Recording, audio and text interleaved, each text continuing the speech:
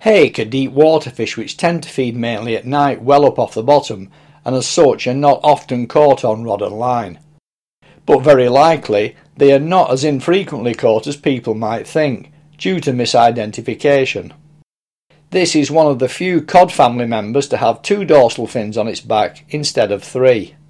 Hake also have large eyes and a very large mouth full of prominent hinged teeth. On the back and upper flanks, coloration is a metallic slaty grey, becoming lighter underneath.